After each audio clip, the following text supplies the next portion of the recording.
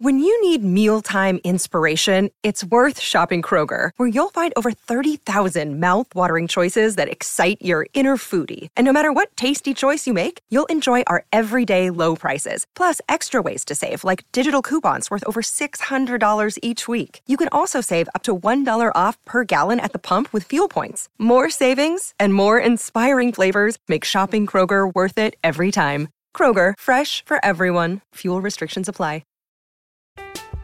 I'm Alex Rodriguez. And I'm Jason Kelly. From Bloomberg, this is The Deal. Each week, you'll hear us in conversation with business icons. This show will explore deal-making across sports, media, and entertainment. That is a harsh lesson in business. Sports is not as simple as bringing a bunch of big names together. I didn't want to do another stomp you out speech. It opened up so many more doors. The show is called The Deal. Listen to The Deal. Listen to The Deal on Spotify.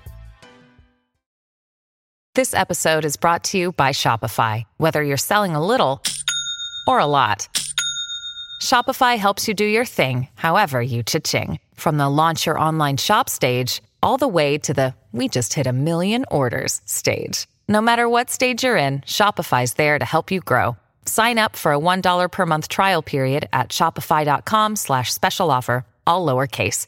That's shopify.com/special offer. Why take one vacation with the family when you could take all of them?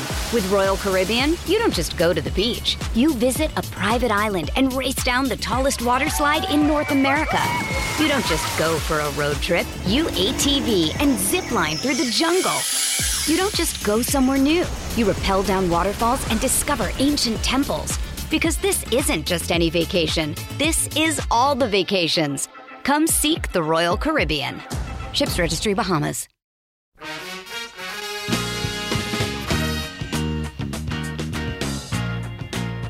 Welcome back, Tiger fans, to Rock M Nation's football podcast. I'm Nate Edwards. That's Brandon BK Kiley. This is Before the Box Score. Recapping Georgia. Looking forward to Florida. BK, I'm having some weird thoughts. How are you doing, man? I'm doing well. Are you having weird thoughts because you're optimistic? I don't know what it is. I'm so unfamiliar with this feeling of hope and happiness and a chance for my team to win. What am I supposed to do with my hands, BK? In the words of one of my favorite movies of all time, Nate, hope is a good thing, and maybe the best of things, and no good thing ever dies. Just a poet. Just beautiful, beautiful words. Let's quash that immediately and talk about Georgia. I don't know. I did hope was all we got in that one, big boy. I mean, look, there are worse things than hope, and that's what I called the piece. I said hope, and I threw a question mark on the end. But like, seriously, I said it on Sunday on our recap show, and I'm still saying it now. Missouri did not play all that differently than what it had played all year, and yet it took number one to the limit. Georgia did not score a touchdown until the fourth quarter. Georgia did not lead until 4 minutes left in the game, and Missouri did nothing but play the same game that they've played all year. It's just that style of play. It's exactly what we see at Texas A&M. That style of play lets lesser teams hang with you, but it also helps you hang with better teams. And it took Georgia a little bit to get rolling for whatever reason. But Missouri was able to parlay that into a double-digit lead for most of the game. They ran out of gas towards the end. But, man, now that we know that they're just going to slop it up all year and they might win a few that they shouldn't and they might lose a few that they shouldn't, like, now everything's on the table, BK. Is that a crazy thought? Yeah, because they're not going to beat Tennessee. Like, going to Tennessee, that one very much still off the table in my mind. But other than that, yeah, I think you're right. Like, we'll get into what it means for Florida here in just a little bit, but I think that's a really interesting game. Vandy should still be a win, but it could be ugly. It might not be what a lot of people are expecting. South Carolina, I don't think is very good. I think that was always on the table, but now maybe even more so. And then you look at Kentucky, I think that they should still beat Mizzou. I think that they should still be a double-digit favorite or so against Mizzou, but it's at home, so you're eligible to win, which is nice. And they kind of play a slop it out style game as well, and they're a team that's going to rely on the run, so it could keep you in it. And then Arkansas is kind of similar. They are not the team that a lot of people expected them to be coming into the season. I think that my projection was closer to what they kind of are right now, but they're still good. And defensively, they're quite good. So you're going to be an underdog in most of your remaining games, but this style and your ability to keep games close, as they have shown, especially the last couple of weeks against Auburn and really last week against Georgia, yeah, it makes things interesting down the stretch. And if you're a Mizzou fan, I think that's kind of what we were hoping for this year, is you stay competitive, you make these games interesting against a higher quality of opponent, or what nationally people view as being a higher quality of opponent, and you see where the chips fall. And that's kind of what it's been. I mean, this all gets thrown out the window if Missouri proceeds to lose every game by like double digits, 100%. but like, you know, the potential is there. And that's something that we just didn't feel like we had, especially after week 2. Another thing that I want to at least call attention to, or talking about potential, is I think the beat writers talked about it. The team has certainly been talking about it today. That atmosphere on Saturday night was tremendous, absolutely tremendous. Now, Desiree Reed-Francois and her athletic department team get a lot of credit for putting a lot of effort into making game day better, making the experience better, doing new things, keeping the people interested. You know, you got to be at the game to see it, but like they're putting effort into doing that, and they're putting effort to get people into the stadium. And Mizzou fans, to their credit, showed out. You know, it was like 58,000, I think is what it was. And a lot of that was not just Georgia fans. There was a lot of Missouri fans too. And Tyler Stevens talked about it. Cody Schrader talked about it. Armand Mimbu talked about it. They like this. It was a tremendous environment to play football. And Missouri's not good, and the fans showed up. Like, that can be the difference. You can give these guys hope. You can make them feel energized and feel motivated, even if they've only won 2 games. And so I know Georgia is a little bit different than, you know, Abilene Christian. So, okay, fine. If it's a FCS or a terrible G5, fine, knock yourself out, don't go.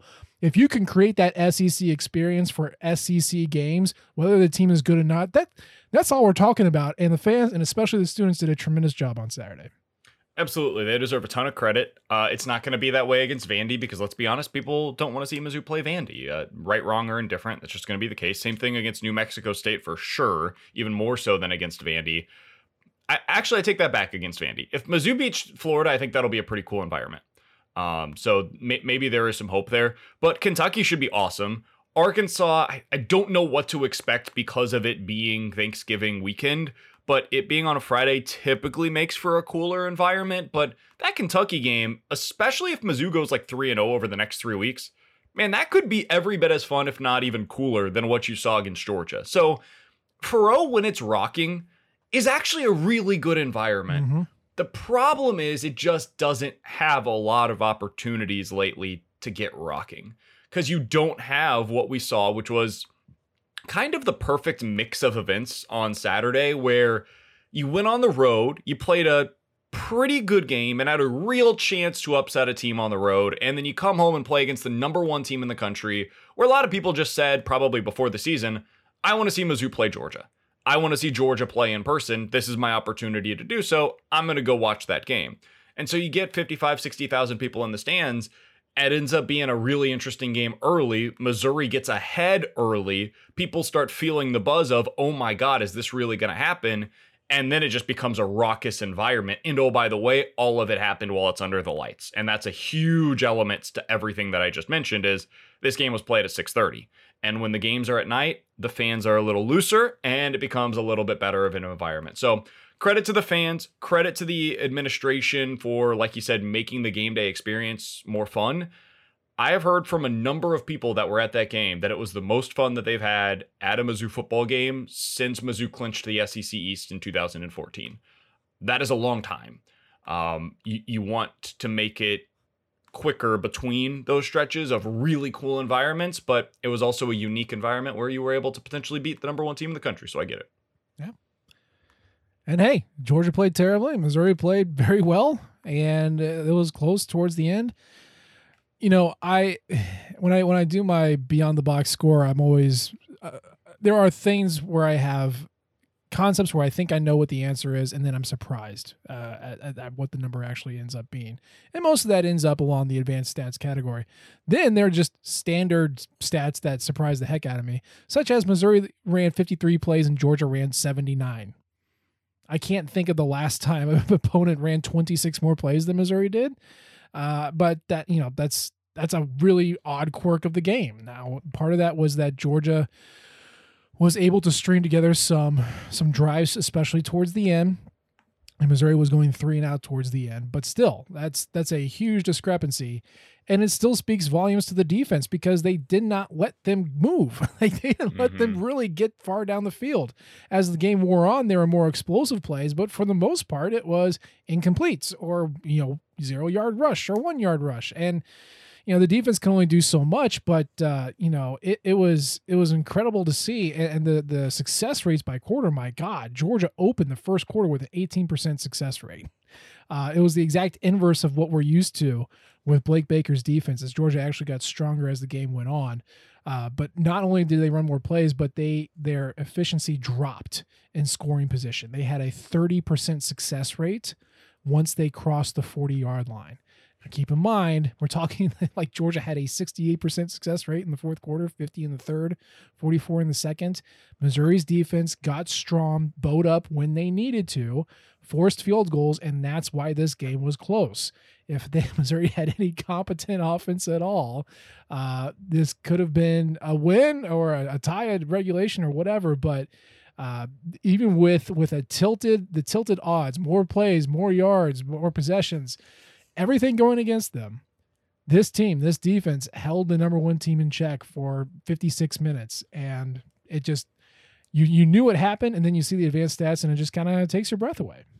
Yeah, on their first 9 drives, Georgia's first 9 drives, half of them are as follows. 8 plays, 52 yards, ends in a field goal. 11 plays, 54 yards, end of half. 16 plays, 66 yards, ends in a field goal. 6 plays, 64 yards, ends in a field goal. That's what you're talking about there. Like, Missouri's ability to bow up when it matters most on those scoring opportunities for Georgia, that's what you have to do. When you're going up against teams that are, let's be honest, just flat out better than Mizzou, it's okay if you give up some yards, but Mizzou is trying to do what, if you're an NFL fan, you've seen a lot of teams do in the NFL as well, which is, all right, we are going to try to create some havoc. If you're going to get a couple of big plays, so be it. But once you get into like the red zone or the scoring zone, if you will, we're going to tighten up, and we're going to make it really hard for you to string together 3 or 4 consecutive plays where they are successful, put you in bad situations. We've got really excellent third down packages now. Mizzou's blitzing packages on third downs are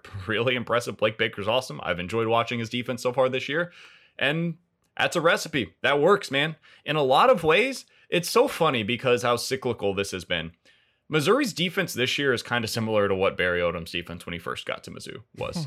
Like they do it a little differently, but it's basically, hey, we're going to create a bleep ton of havoc, and you might come up with a few big plays against us, but if you get to third down, good luck. Because our defense, the packages that we've got, the places that guys are going to be coming from, you're just going to have no idea what's coming your way.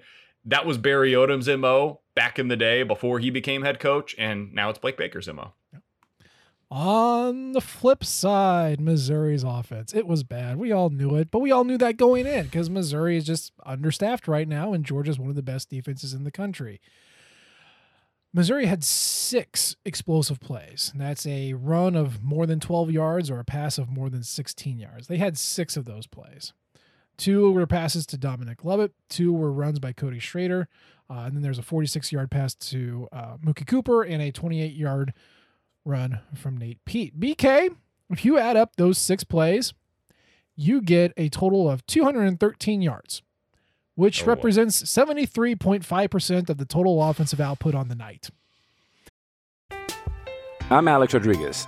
And I'm Jason Kelly. From Bloomberg, this is The Deal. Each week, you'll hear us in conversation with business icons. This show will explore deal-making across sports, media, and entertainment. That is a harsh lesson in business. Sports is not as simple as bringing a bunch of big names together. I didn't want to do another stomp you out speech. It opened up so many more doors. The show is called The Deal. Listen to The Deal. Listen to The Deal on Spotify. Why take one vacation with the family when you could take all of them? With Royal Caribbean, you don't just go to the beach. You visit a private island and race down the tallest water slide in North America. You don't just go for a road trip. You ATV and zip line through the jungle. You don't just go somewhere new. You rappel down waterfalls and discover ancient temples. Because this isn't just any vacation. This is all the vacations. Come seek the Royal Caribbean. Ships Registry, Bahamas. Which means... How many plays did you say Missouri? So they ran 53, which means the other 47 gained 77 yards total. So they also went 3 for 13 on third down. Mm-hmm. They only ran the ball once on third down, and that was Brady Cook scrambling when he dropped back to pass. But the main reason that happened is that their average third down distance to go was 10.4 yards. So, I'm not saying anything that we have to really further discuss. It's just more of a putting a number to what we already saw, because the offense was outmanned. If they couldn't hit a big one, they really just didn't have a shot. So I have actually seen a little bit of discourse on some of this week. And I think it was Gabe DeArmond who tweeted out the numbers on Brady Cook deep passing so far this year. This was something that came under a lot of scrutiny earlier in the season, Nate, as we both know. But it's kind of gone away recently, and there's a reason for that. It's because Missouri has actually been throwing downfield quite a bit more often, or at least by the numbers. Brady Cook this year, 28 of 168 passes attempted, have gone at least 20 or more yards down the field. That is 16% of his pass attempts, which is third in the SEC this season. Here's my question to you, Nate. Mm-hmm. When you hear something like that, and you see what Missouri did on Saturday against Georgia, which is the best defense that Mizzou's going to be seeing this year, but they have some really good ones coming up as well. This is more indicative of what Missouri's going to see the rest of the season than like an Abilene Christian was, sure, or what they saw against Louisiana Tech. So here's my question to you. Does that tell you that Missouri needs to be passing down the field less, or does it tell you that because of what we saw on Saturday, where the only thing that really mattered was that they got explosive plays, is that Missouri's actually going about this kind of the right way, and they should be throwing downfields a decent amount, because when they do, they give themselves the best chance, especially against these quality opponents, to be able to move the ball with explosive as opposed to trying to put together 10, 12, 14 play drives that results in scoring touchdowns. Look, I am always 100% deep ball. Like, that is... Give me 4 verts. That's my favorite offensive play to call up. Just have 4 your right wide receivers run fast down the field and hit one of them. I love that stuff. I know that Eli Drinkwitz's offense is not predicated on the deep ball. I know it's predicated on a lot of similar looks and building off of it, and a lot of short passes and screens where the athletes at the wide receiver position can take it downfield, make a couple jukes, take it downfield. Like, that's what it's based off of. Buddy, we don't have the offensive line to do that. Like, we don't have they're not going to consistently open up holes for the running back. We don't have the type of running back who can create like Tyler Beatty and Larry Roundtree used to. Not yet, anyway. And you got some freak athletes at wide receiver who are super fast. So yes, I think if you are going to fully embrace the style of offense, which is we're not really going to be able to do it unless it's big, throw it deep. I know Brady Cook isn't the most accurate when he does that, but Dominic Lovett's really good at tracking that stuff down, and he's really good at shaking his man free. And if that means that he gets double covered, then that opens up Luther or Mookie or Toski. And just, yes, the short answer is yes, they should throw the ball downfield more, even if they're not good at it. What do you think? I'm with you. The other thing is, like, I don't have the exact number. I'll try to look it up while we're doing this show to see if I can find it, but man, there are so many plays that you just throw it up and you find a way to get a pass interference call. Like that comes from this as well. And so the number of things that can happen on these situations that are good so far outweigh the potential negatives. It's not as if he's getting picked a lot and when he's going deep. If that was happening and he just had no idea where the ball was going and he's throwing it into cover 2, like early Drew Lock, for example, had no idea how to read a cover 2, no clue, didn't know where it was going, like did not know how to go about it. And so you would just see these moments where he's trying to throw the ball deep, and he ended up getting a lot better at this, but he couldn't find the keyhole, the honey hole, and he would just end up throwing it right to a safety that's starting his drop. That's not really happening right now with Brady Cook. So until that does, yeah, I think you keep throwing it deep. That being said, the guy who is connecting most often on those deep balls is Dominic Lovett. if he's out on Saturday against Florida, I do think that changes, at least to a degree, the way that I would be attacking deep down the field. Sure. Because Luther Burden's really the only other guy that I trust in those scenarios. Mookie is getting better, but he's not quite there yet. He's more intermediate for me, but he's definitely better than he was last year, where everything was at the line of scrimmage. He's starting to get more down the field. Mm-hmm. Yeah, past couple games, he's really kind of come out of his shell a little bit, which is great to see. But no, Dom Lovett is your primary read on that, and if he is injured, and that is the news, kind of the really big news item is that he's 50-50 for Florida right now. At least that's from Drinkwitz himself. Lower leg, they are working things out. They're seeing how he was going to practice today, and that was going to determine the decision if he plays on Saturday. So we're not going to find out till Saturday. But yeah, I mean, he's got the most receiving yards in the SEC or whatever. He is clearly Missouri's best player by far, from production and athletic standpoint. Not saying no one else can step up, but he's proven it over this time frame, and Brady Cook looks to him for the deep ball. So yeah, it all kind of depends on that. Other than that, you just kind of do what you did in the second half against Georgia and hope that Mookie or Toski can come down with a couple of those, and then just intersperse some terrible running plays that go nowhere and hope that one of those breaks off too. I mean, it's a very simplistic offense. It always has been. And, first 2 years it was hand it off to Larry or hand it off to Tyler, and now it's go find Dom deep. At some point, we're going to have the players to run the complex offense that Drinkwitz, but it's not here yet. So you need to adapt, and you need to do what's going to be best. And that if that's pulling a Matty Mock and just go deep, let's do it. I'm on board. Yeah, that's kind of where I'm at. And on the season, just for what it's worth, on passes that are at least 10 yards down the field, Brady Cook this year has only one touchdown, but also only one interception. Mm-hmm. And until those numbers start to be in favor of the interceptions, where it's like one touchdown, 4 interceptions, 5 interceptions, something like that, it's worth it to me to continue attacking. Especially, strangely, he has like a block on the left side where he can't find anybody. He's 2 for 10 on the left down the field, but he's 9 for 18 going down the right sideline. Just keep throwing down the right sideline. Yeah. That'll work. Just go down there and find Dominic Lovett. He's down there somewhere. That's the way to go about it. I'm good with that. So we'll find out on Saturday if Dom's going to play, and we'll figure out if we run 4 verts every single play. We are going against Florida. And ever since we've gotten into the SEC, I just don't have a good read on Florida. Any year, whether they're good or bad, whether Missouri's good or bad, I never know what to expect from this game. And that shows in the record too. I think Missouri's 6-5 against Florida since they moved to the SEC. Who knows? It's anybody's game at any given moment. That's whether you're in the swamp or you're at Faroe. And BK, I hinted at the beginning, we talked about Missouri's chances going forward for the rest of this schedule. And we asked the fan base at rockmnation.com this week, what do you think is going to be the big upset for this year that Missouri is going to be able to notch in their belt?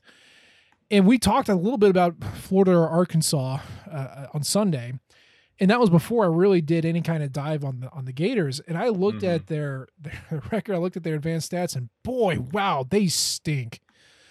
This defense is so bad, and this offense. I said it in the piece, Florida is Missouri with the worst defense, which is just a crazy statement to say. They are all reliant on big plays. Their defense will let you do anything except score in the red zone. So I am out of nowhere feeling good about this game, which means you need to go and bet, Florida, minus 100. But I don't know, BK, it's on the road. Eli Drinkwitz doesn't win on the road. This team isn't very good, but neither is Florida, and now I'm talking myself into a win. What am I supposed to do with this? I think you're exactly where you should be, is you're conflicted, because that's where I'm at on this game as well. I feel kind of about this game the way that I did about the Auburn game. Can Missouri win this game? Absolutely. Could they beat Auburn? Yeah, clearly. Obviously. They definitely had a chance to be able to do exactly that. I don't view a whole lot of differences between those two teams. Do they go about it a little differently? Sure, but neither of them really has a passing game. They're both okay on the ground. They both have quarterbacks that are heavily involved in their ground game.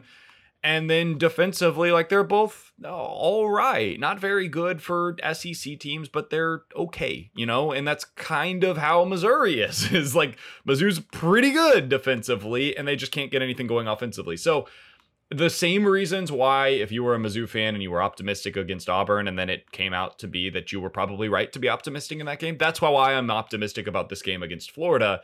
The difference is people know who Anthony Richardson is. Sure. And they know that he was hyped up, and they saw the highlights that he had against, first of all, Utah. And then again, he made a couple of plays against Tennessee. But man, he's been bad this year. Like on the season, he is not good. He so far this season has 4 passing touchdowns and 6 interceptions. And a lot of that came last week against Eastern Washington, who stinks. He had 8 completions out of the 10 attempts that he had against them, and he threw for 2 touchdowns and 1 pick. Prior to that, in the first 4 games of the season, he had 2 passing touchdowns and 5 interceptions. He went up against Southern Florida in one of those games. Like I think that a lot of the hype has been unwarranted because of some really splashy plays. So he's fun. He's intriguing as a talent. He is nowhere close to being a fully formed product right now. He's a lot closer to the guys at Auburn than what I think people were expecting him to be coming into the season. In fact, if you add up Ashford and Finley at Auburn, so far this year, they have thrown for 1,140 yards, 4 touchdowns, and 7 interceptions. So far this year, Anthony Richardson has thrown for 1,100 yards, 4 touchdowns, and 6 interceptions. He just doesn't get sacked as much. That's the difference. Richardson avoids the sacks. He's a little worse in the running game than TJ Finley and Ashford are when you combine those two. That's pretty much it. Yeah. So the offense, and this is part of Anthony Richardson's slipperiness. The Florida offense is 4th in havoc rate allowed, 8% so far on the year. Like there's no sacks, there's no tackles for loss. Like their offense doesn't go anywhere. Don't get me wrong, but like passes deflected, no, not really. There are the 6 interceptions, but mostly nothing happens. They don't allow havoc.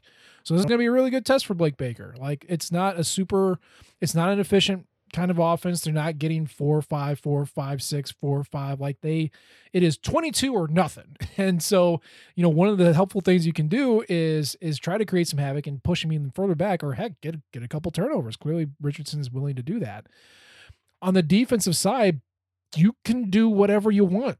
Florida's 125th against the run. They're allowing a 52% success rate against the rush, a 44% success rate against the pass. That is 106th.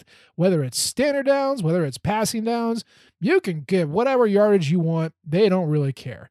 It's when you cross the 40, just like Missouri, nothing. The goal-to-go touchdown rate for Florida's defense right now is 71.4%. So that is 59th in the country. And then their points per scoring opportunity, 3.7.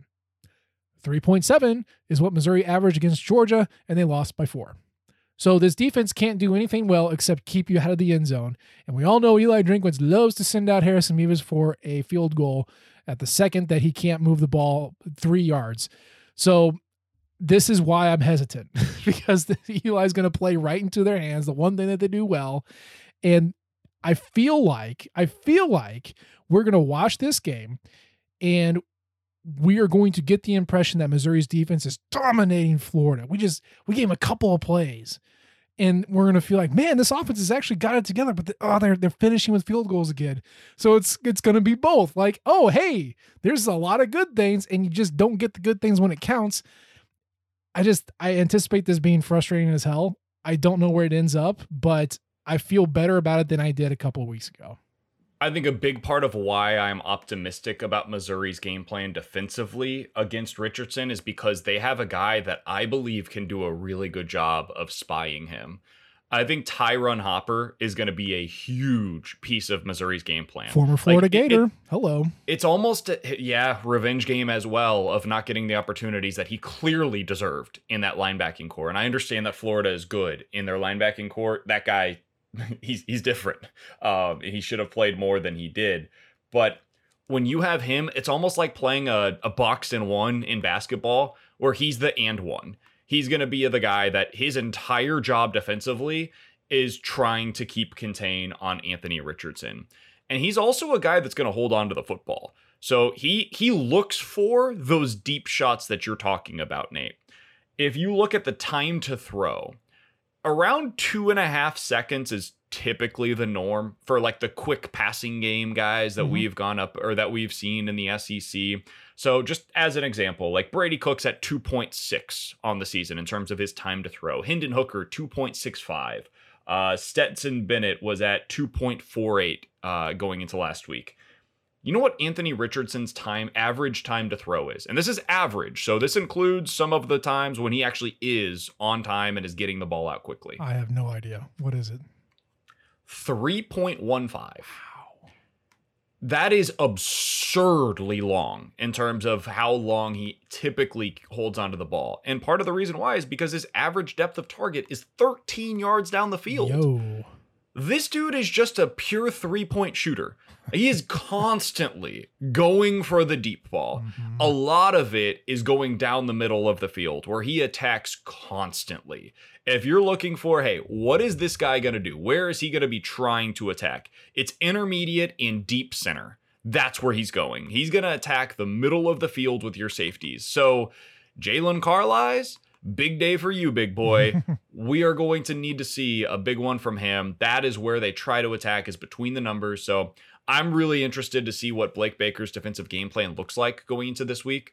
I think you will see less blitzing, more contain, because Anthony Richardson is so difficult to bring down that you're just going to want to keep the contain on him and make his life difficult whenever he does try to go into that scramble mode, because he's going to do it, even if you're not blitzing him. Yep. Again, I just have no read on this. I know I think it's a toss-up. Like my favorite thing about this game is Missouri to cover the 10-point spread. So, and that's the thing. Because I think it's going to be close. I think it's going to be gross. When you have one team that's overly reliant on explosive plays, if they connect, boy, it is over quick. It ends a big gap. When you have two teams that rely on big plays, like I don't even know what to think. I know Florida opened as a 10-point favorite. I'm looking right now, as of 3 minutes ago, it's a Florida favored by 11. I would have taken Missouri at minus 10 or at plus 10. I'm certainly going to take them at plus 11. I just, it makes me feel like, okay, what do they know that I don't know? Do they know that Dom Lovett's not going to play? Like, I just that's where it gets really tough. If Dom Lovett doesn't play, how much does that change your opinion on this game? It certainly changes it a little bit. If you don't have that reliable deep threat, then yeah, I'm feeling quite a bit different. Yeah, that's where I'm at as well. And it sucks because they have a chance to do something really cool this weekend where you go on the road. And I know that Florida's not that great. It kind of feels like that LSU game from 2020, doesn't it? Where it's not actually a very good team, but you can get a really cool win. Yeah, and sometimes that's all that matters. Beat the helmet. Exactly. Yeah, beat the laundry, right? And going down to the swamp and getting a win always feels big, no matter what the quality of the team is there. It's kind of like going to Knoxville and getting a win. I went to that game in 2012. That Tennessee team stunk. They fired Derek Dooley like a few weeks later. But getting a win there was really cool, and that mattered. Same thing kind of it feels that way against Florida as well. So I hope they're able to do it. But man, missing Dominic Lovett is such a big deal because, as you mentioned, this team is so reliant on big plays. And he is the big playmaker. He's the one that you go to for that. If he's not in there, I think you're going to be heavily reliant in this game on Nathaniel Pete, Cody Schrader, and you just hope that Luther Burden comes down with something big, either in the punt return game or on one of the quick screens. Yeah. So, out of curiosity, do you have the numbers on their punting game? I know that's a super weird ask, but punting game. Do they have good punt coverage so far this season? Do I? Only reason I ask is because that could be where one of Missouri's explosive potentially comes from if they're not good in that area. Assuming Luther Burden's back there and not coached to just let it bounce or just catch it on a fair catch, then yeah, I would assume that that's kind of your opportunity there. I'm looking at their special teams coverage and it's okay. It doesn't break out punting versus kick returns or anything like that. Let me see if I got. No, I don't see anything. Their punter's pretty good, but I mean, kind of every punter is pretty good when you're Australian in the SEC. So no, I can't tell you what Missouri's chances are that they could make a difference. I mean, 61st in special teams is like basically right in the middle. So I can tell you that. Let me look at his punting. Inside the 20, the guy's name is Jeremy Crawshaw, by the way, Australian. 54% of his punts end up inside the 20. The hang time is about 4.1 seconds. Average yards per punt return is 9.5. So doesn't really tell you much, but there's your opportunity. 9.5 is decent on your returns. It's a first down. It's one less first down you need to get. So yeah, it's decent. The only thing I will say, and I said it in the piece, and I think I've said it every year, and at some point this is going to break, and that's okay. I'd prefer it to end because it stresses me out, low key. Since moving into the SEC, Florida won in 2012. Missouri won in 13-14. Florida won in 15-16. Missouri won in 17-18. Florida won 19-20. Missouri won in 21. It's our turn. Maybe we just leave it at that. Seriously, in that streak, it's stressing me out. It's stressing me out so much. Is there anything else like this for Mizzou in terms of a streak that goes back and forth one way or the other? Not really. Depending on the year. I mean, for about 6 years. Well, right now it's South Carolina won in 12 and 13. Missouri won 14-15. Carolina won 16-17-18. Missouri won 19-20-21. Okay, so it's South Carolina's year, so better win this one to make up for it. Fortunately, yes. Then you got Georgia, where they just always beat you. That's a fun streak. Arkansas, where we always won until last year, until Eli Drinkwitz had to talk about the rivalry. There are 3 teams that Missouri has played multiple times in the SEC. 3 SEC teams Missouri's played multiple times since moving to the SEC that they've never beaten. Do you know which 3 of those teams are? You're gonna make me pull up the SEC standings to try to remind myself of who these could potentially be. You said that Missouri's never beaten, that they've played multiple times? 3 SEC teams that they have played multiple times and never beaten. There's Bama? Yep, that's one.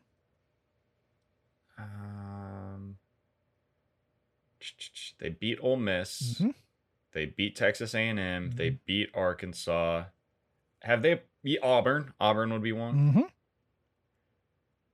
Did they play LSU twice? They played LSU them the twice, one, right?